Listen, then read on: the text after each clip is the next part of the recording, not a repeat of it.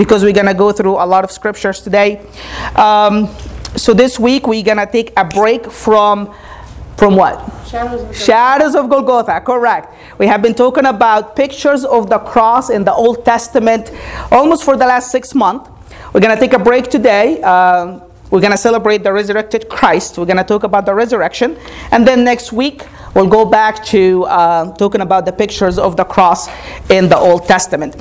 So if you have your Bibles with me, or if you have your notes, we're going to read from Philippians chapter 3, verses 7 to 10. And let me read this to us.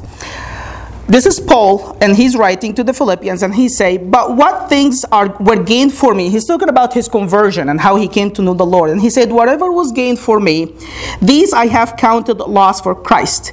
Yet indeed I also count all things loss for the excellence of the knowledge of Jesus my Lord, for whom I have suffered loss of all things, and count them as rubbish, that I might gain Christ." Isn't that just, wow, so powerful?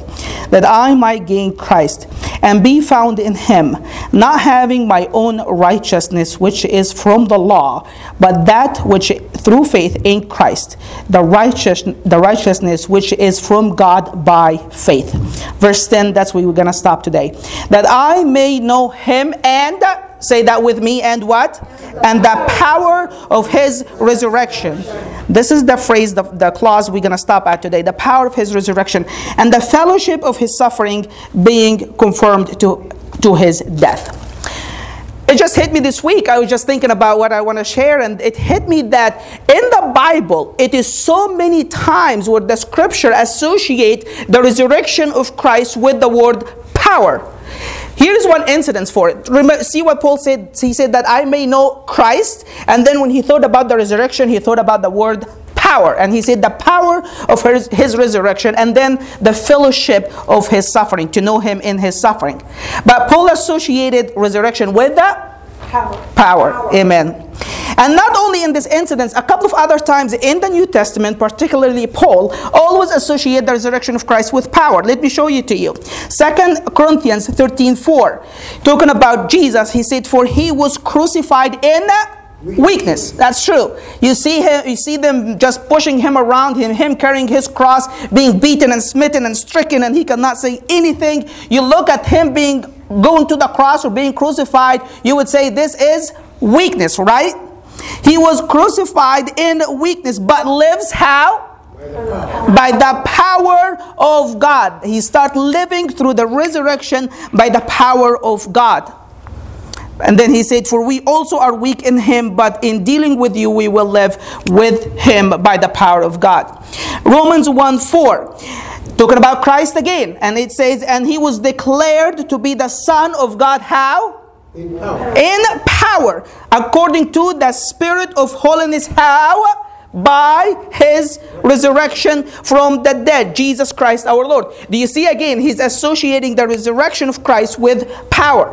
Ephesians 1:17 to 20, talking about, he's praying now for the Ephesians, and he said that the God of our Lord Jesus Christ, the Father of glory, may give you the spirit of wisdom and revelation in the knowledge of him, that the eyes of your understanding may be enlightened, and that you may know. Okay, now he's associating things together. So what is Paul doing here? The hope of his calling. So associate calling with hope. And what is the riches of the glory of his inheritance in the saints? So inheritance has riches and glory. Verse 19, "And what is the exceeding greatness of his power toward us who believe, according to the working of his mighty power." Verse 20, "Which he worked in Christ when he did what? Raised him from the dead." So do you see what Paul is doing here? He's associating calling with hope, inheritance with riches, and then he's associating the resurrection of Christ with what? Power. Again, do you see? I think this is a common theme now, that Paul usually associate the resurrection of Christ with power. So that's what we're going to talk about today. The power power of his resurrection. How God displayed so much power. Even Jesus himself exerted so much power when he rose again from the dead. Today I want to focus on three things. We're going to talk about how in the resurrection of Christ, God declared his power over the powers of darkness, the principles of darkness. Number two, over the power of sin or the nature of sin. And number three, over the power of death. Let's say it together so I know you follow me. You had a heady breakfast. I don't mind making everybody stand up. So don't let me do that. What are the 3 points that we're going to be talking about today? The 3 things that through the resurrection God showed power over. Number 1, the principalities of darkness. Number 2, the nature of sin. And number 3, the power of death. So let's talk about these 3. Number 1, through the resurrection of Christ, God demonstrated his power over the principalities of darkness, the evil powers. Where do we get that from? Multiple incidences. I'm just going to point this one out to you guys. Ephesians 1:19-23. Let's read that passage. Very interesting. Now, that's pretty much what we were just reading earlier. And here is what Paul is saying. He's talking about praying for the Ephesians that their eyes will be opened so they can see the immeasurable, what is the immeasurable greatness of his power toward us who believe according to his working, according to the working of the strength of his might that he exerted. How did God exert this power? Paul goes through 4 different events. They're sequel to each other in which God exerted his power, showed his power, right? First event that God showed his power was when he raised Jesus from the dead. Right after that, God did something else. He seated him at his right hand in the heavenly realms, far above all rule and authority, power and dominion, and every name to be invoked, not only in the present age, but also in the one to come. This is step number 2. Step number 1, God shows the power when he raised Jesus from the dead. God still showed power when he seated Jesus at the right hand, at his right hand, far above every name to be named. Number 3, and God placed all things under his feet. That's the 3rd step. The 4th step, and he has appointed him to be head over everything for the church, which is his body, the fullness of him who fills all in all. Amen? So do you see that 4 stages that Jesus has went through, and throughout these 4 stages God showed so much might and so much power. Amen? So let's dig a little bit deeper. Let's zoom into all of that. Verse 19. This is crazy. This is a lot of we're going to almost go through that verse word for word. Amen? So when Paul said, I want you to see this immeasurable greatness, that 2 words, immeasurable greatness for his power. The Greek for that is hyperpalo megathos. Megathos we know, mega. Mega is what? Great, right? We get it, the English word mega from there. So megathos is greatness or something so huge, so big. And then the word before that, which is immeasurable, that is the word hyperbalo. In Greek, that literally means to overthrow. It's like this. This is how I imagine it. When you play and then you have a line and you say, let's see who can throw the ball to the closest to the line. And then somebody overthrow and pass that line. Surpass. That's literally, I think, how it means. It means literally to surpass. Paul saying the surpassing power, the surpassing greatness of his power. Amen? Let's see who remembers now. We talked about this word before when we talked about the exceeding riches of his grace in Ephesians chapter 2, right? And we said that Paul used that word hyperpalo, overthrow 3 times in Ephesians. He used it in Ephesians chapter 1 to talking about the surpassing power of God. Ephesians chapter 2, the surpassing grace of God. And then Ephesians chapter 3, the surpassing love of Christ. When he said, I want you to know the height and the depth and the surpassing love of Christ. So he's pretty fan of this word in the book of Ephesians. Amen? So here's what Paul is saying. He's saying that I want your eyes to be open so you know that the power, the greatness of the power of God that passes every single limit you can put for it. You put a limit to the power of God right here, it still passes that. Every time you put a limit for the power of God, it's still passing that. So Paul is saying that power of God is so great that it surpasses every single limit you can set up for it. And after Paul used that word immeasurable greatness, he actually used 4 different Greek words in verse 19 to describe the power of God. This is so good. So 4 different Greek words Paul used here in verse 19. I put it inside the verse. So let's go back and read verse 19. He said, I want your eyes to be open that you might see the immeasurable greatness of his power. That's the Greek word dynamis. That's where we get the word dynamite from. Toward us who believe according to the working, that's another Greek word for power, which is energia. We get for the word energy from, right? Of the strength, that's the word kratos in Greek, another word for power. Of his might, that's the word iskais, which mainly ability or inherited power, something that he owns in his own strength. So Paul used 4 different words to describe the power of God that was shown up starting in the resurrection of Christ. Amen? You guys start seeing what Paul is trying to say here. There's a lot of power that was shown in the resurrection of Christ. Amen? The first word is the word dynamis, where we get the word dynamite from, and that's literally mean the miracle doing power. That's we see this Greek word associated with a lot of miracles in the life of Christ. The second word, which is energia. This is a very interesting word because it is exclusively used in the New Testament to describe the power either of God the Father or Christ or Satan. So we're not talking about any sort of human power here, right? We're talking about superhuman power, right? So superhuman power which God only associated with the Father, Christ, or Satan. It really literally means it's a power shown in exercise in operative power. That's the second word Paul used. The third word that Paul used here is the word that literally means katos, which is force, strength, or might. It can literally mean dominion or manifested power. It derives from the root kara, which is to perfect or to be complete. So again, the word here is dominion, strength, might, something to that extent. And the last word that Paul used here, which is, let me see, what is the word? That will be the word iskos, correct, something like that. The word here literally means somebody has the power within. It literally means holding that power inside. It literally means ability. I am able in what I have within me to accomplish this. So that word literally here means ability. So let's try to translate, after all, we went through all these words, that Ephesians 1:19. Let's look at what Paul is trying to tell us here.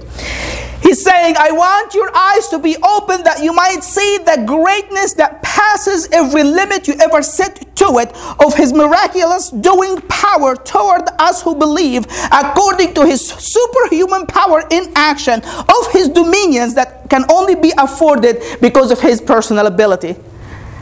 Do you guys see the point that Paul is trying to emphasize here?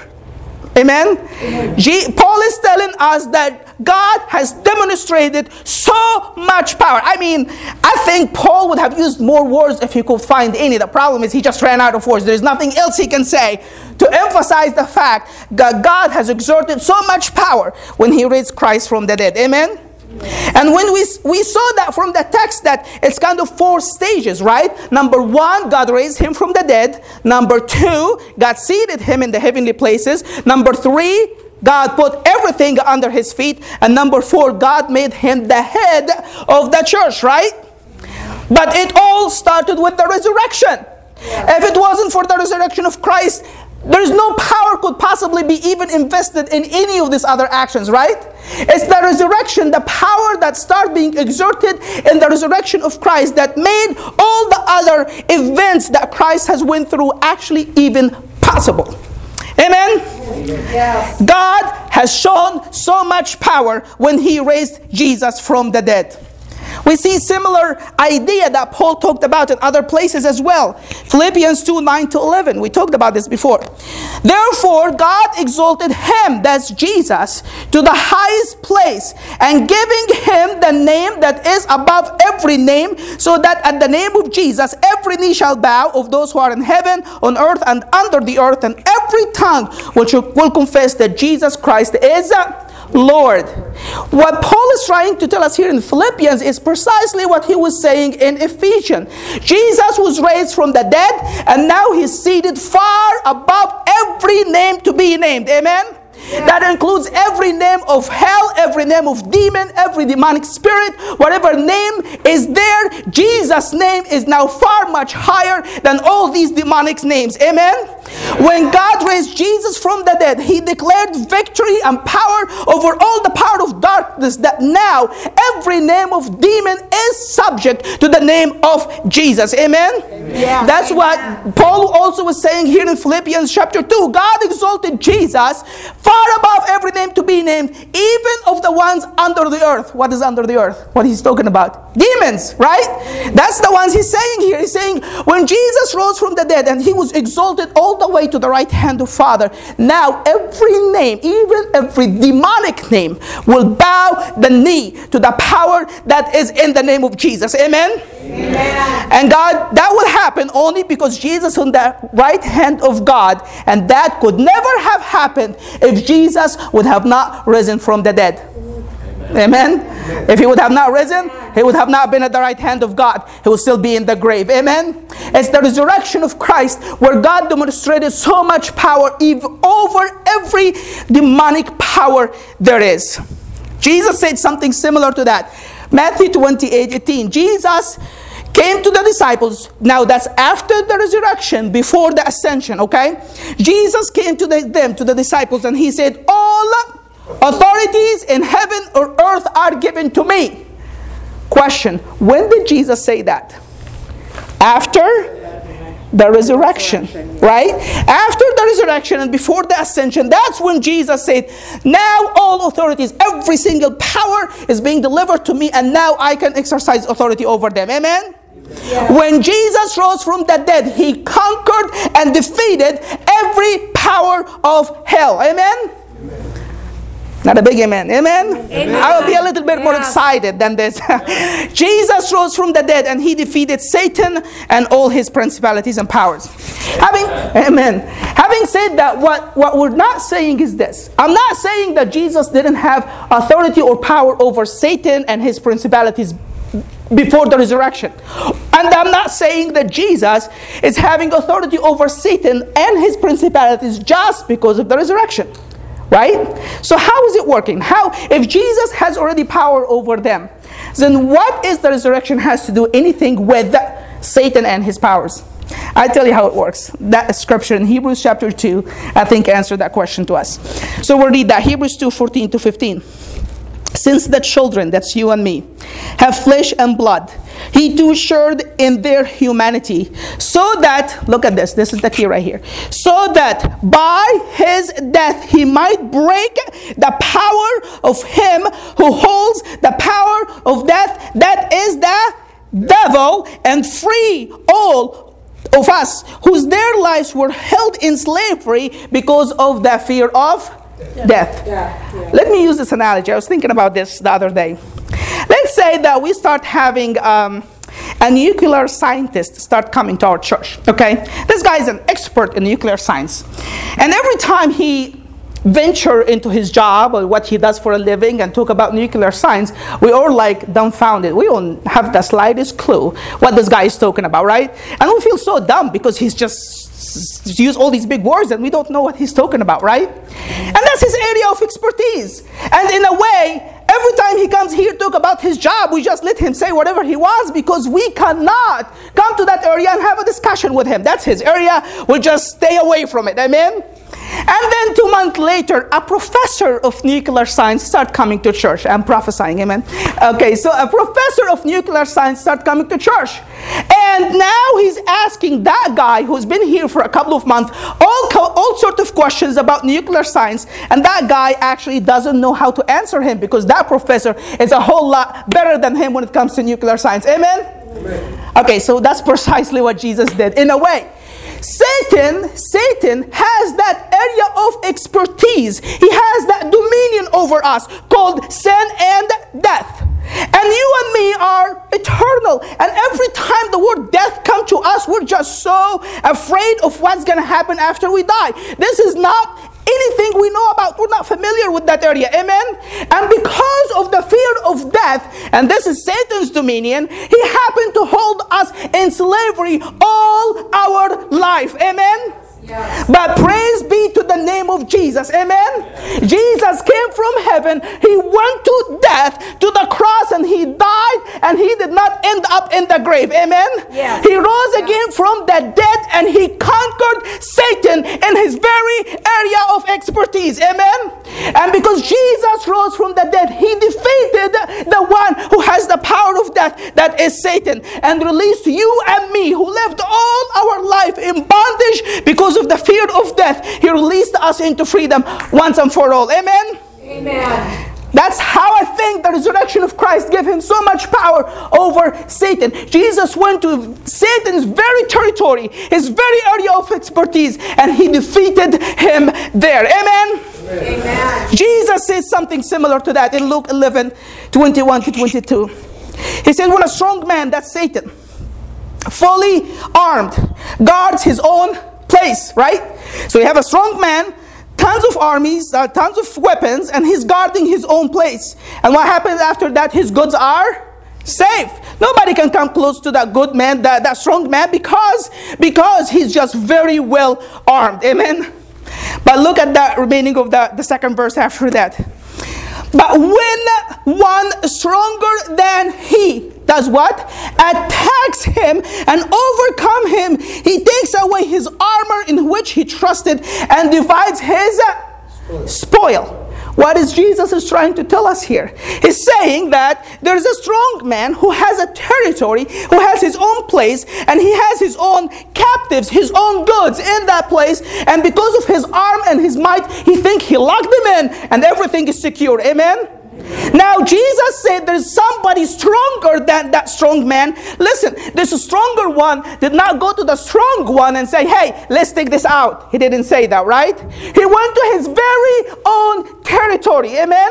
And he defeated that strong man in his very own place. He took his goods, he destroyed his armies in his very own territory. Amen? Do you see where Jesus is going with that? Because Satan has the power of death. Jesus went to the very territory of Satan. He destroyed his weapons, and he has taken us free from that bondage that we were living in. That's what Jesus, I think, was referring to in Luke chapter 11. Amen? Amen. Yes. When Jesus rose from the dead, God exerted so much power because he defeated Satan and all his principalities in their very area of expertise. Amen? Amen. I don't know about you, but if you're here today and you're still living in that fear of death, I go out and I talk to a lot of people about Jesus, and everyone's like, do you think you're going to go to heaven or hell? Oh, I'm going to heaven. Why are you going to heaven? Oh, I'm a good person. But I'm not asking you to tell me something that I would like to hear. I'm just asking you to look into your conscience this morning. Are you really sure you're going to go to heaven if you die today? Are you really, really, really sure? Or you're just, maybe. I hope I will, but I'm not sure I will. Does it scare you to think about eternity? I mean, in this day and age, I would not try to be not right with God one single second, right? You don't know what's going to happen with all these crazies outside, right? That's right. Are you sure you're going to go to heaven? Or are you living in bondage, in fear? You're still trying to do good works because you're just so scared of what's going to happen after you die. And you still try to please God. You're trying to do all what you can to make him happy. Hopefully, one day he will be pleased with you and let you in. Well, I have some good news for you today. Amen? You don't have to try no more. Right. All what you have to do actually is to quit trying and trust him who died for your sins and conquer Satan and death once and for all. If you come to him today and say, I cannot do it, just do it in me, Jesus, the living Christ, will come into your heart today and he will make you brand new once and for all. Amen? Amen. You don't have to live slave to Satan. Jesus already conquered him. So in the resurrection, God demonstrated power over all the powers and principalities of darkness. But not only that, God demonstrated power over the nature of sin. Let's look into that passage in Romans 6. Now, Paul, I talked to you guys about this before. There is a book called The Normal Christian Life by Watchman Nee. If you get your hands on it, you need to study it. This is an amazing book. Watchman Nee is one of my favorite authors ever.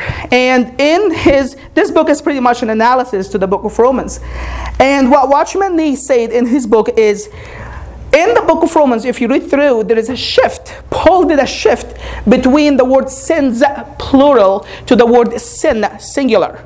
And somehow in the middle of the book, he shifted from talking about sins to talk about sin. And when Watchman Nee, this is an amazing, I believe it's true, when Paul was talking about sins in the beginning of the book, he's talking about breaking the law of God, our action of sin, lying, stealing, manipulating, cheating. This is sins that Paul was talking about. But then in, I think starting chapter 6, 7, and 8, he switched to the word sin. And he's not thinking about one action that we do. He's talking about our nature of sin, the falling nature that makes us sin. So Paul in a way is thinking that we are fountain of water who keep producing bad water because the fountain itself is bad, right? So that fountain that is bad is our sin nature that keep on producing sinful actions that displease God. So in this passage, Paul is not dealing with sins, what we do, our action. He's dealing with sin, our nature, that causes these actions to birth from us that is displeasing to God. So Romans 6, 3-11, here's what he say.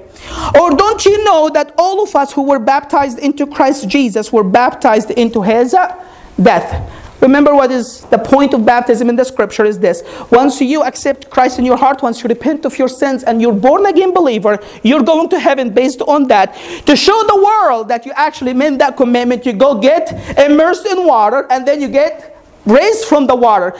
So baptism is not essential for salvation. It is just an outward action to show the world the in-heart commitment that you have already made to follow Christ.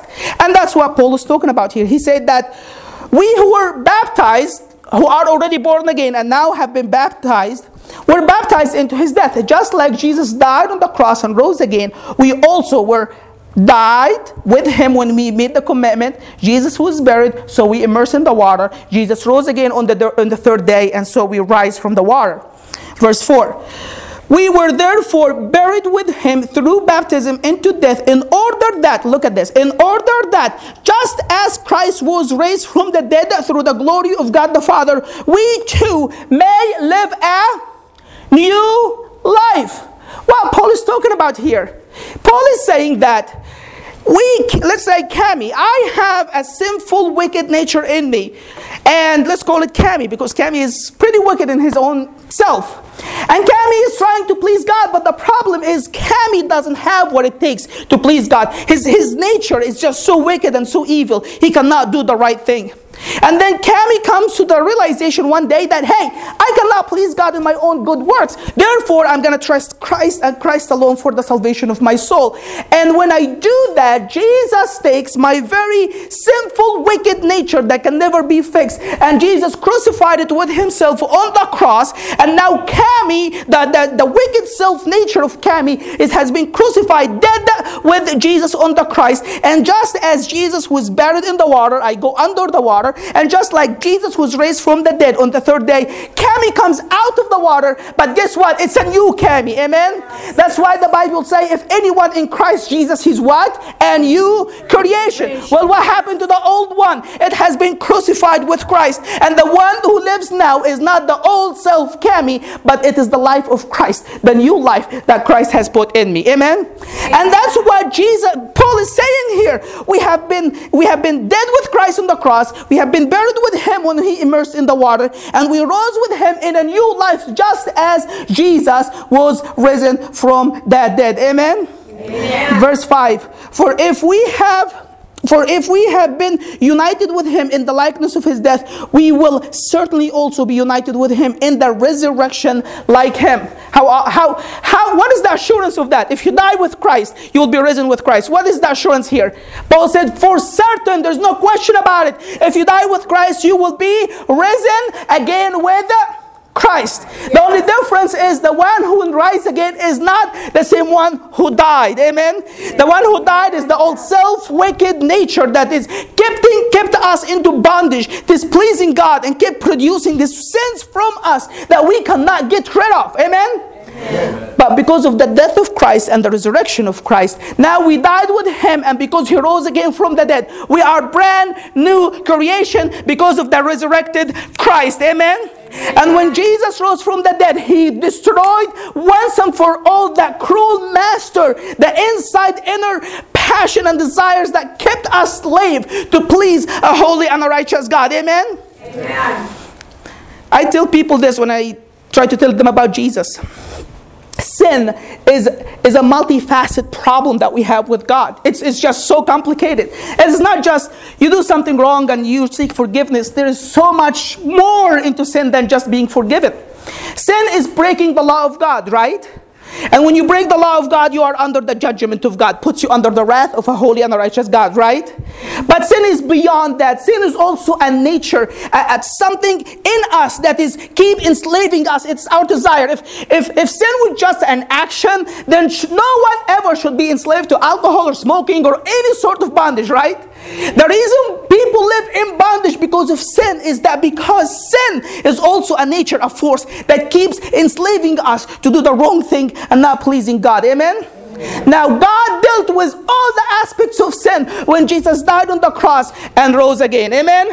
How come? When Jesus died on the cross, he paid the price of our sins and he took care of the penalty of sin. Amen? And when Jesus rose from the dead, because he is alive, he can give us the power to change. And once and for all, he can take that nature of sin away from us, and it will have dominion over us no more ever again. Amen? Amen. Let's read that in verse 6 and then we'll move on. Verse 6. For we know that our self was crucified with him, so that the body, look at this, the body ruled by sin might be done away with, that we should no longer be slaves to the nature of sin. Amen? Amen. When Jesus rose from the dead, God exerted power over the powers of darkness, over Satan and all his kingdom. When Jesus rose again from the dead, God exerted power over the very nature, the very force that was enslaving us to do what is not pleasing to God. Let's move on to the last one. When Jesus rose from the dead, God exerted power over death. Now, death is a horrible word. I don't know if anybody who will rejoice when he hears the word death. It's just always depressing. Why? Because of what's going to happen after death, right? We don't know. A lot of people who don't know Jesus don't know what's going to happen, and that is what is depressing about it, right? And they cannot run away from it. This is the other problem with death. Even if you try to avoid it, there's no way out. So here you are, doomed to die, and you don't know what's going to happen afterward. Amen? But are you guys ready for some good news? Not really? All right. Amen. Acts 2:23-24. Now Peter is preaching in the day of Pentecost, and he's talking about Christ, and he said, he's talking to the Jews, to the elder of the nation of Israel, him being delivered by the determined purpose and the knowledge of God, you have taken by lawless hand, have crucified and have put him to death. But look at the good news here. Amen. Whom God has raised up, having loosened the pains of death, because it was possible, right? No. It was not possible that he should be held by it. Amen? What Peter is telling us here is this. They took Jesus, put him in the grave, thought that that master that is called death, that pretty much has ruled over every single human soul. You know what? Jesus is just like everybody else. He'll go there, he'll stay in the grave just like everybody else, right? After all, who rose from the dead? Almost nobody. And even the ones who rose from the dead, guess what? They died again, right? So there's no way out of that. And they thought it is done. Amen? But friends, it was impossible, the Bible say. It was impossible, the Bible say, that death can hold the Prince of Life. Amen? And Jesus rose from the dead and he conquered death once and for all. Amen? Amen? Now we know what can happen after we die, because our Jesus has already conquered death and he rose again from the dead. And now we know that we have life, not because we're good, not because we deserve it, but because Jesus has died for our sins and rose again from the dead. Amen? Amen.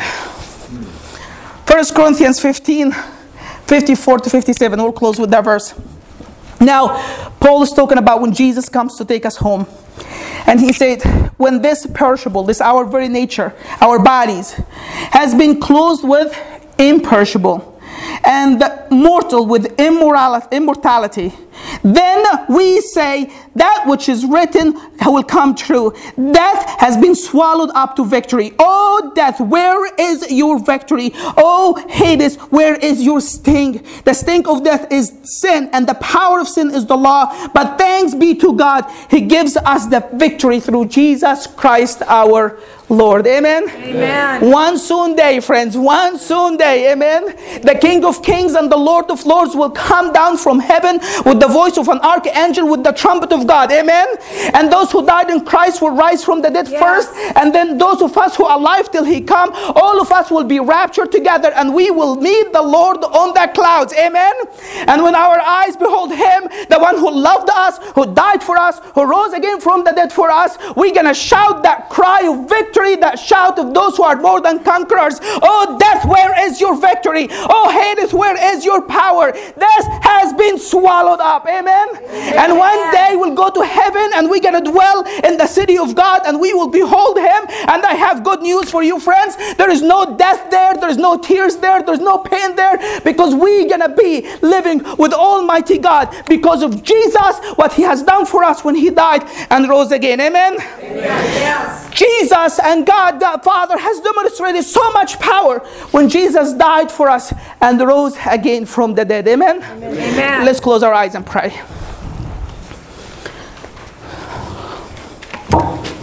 Yes, Lord. Yes, Lord.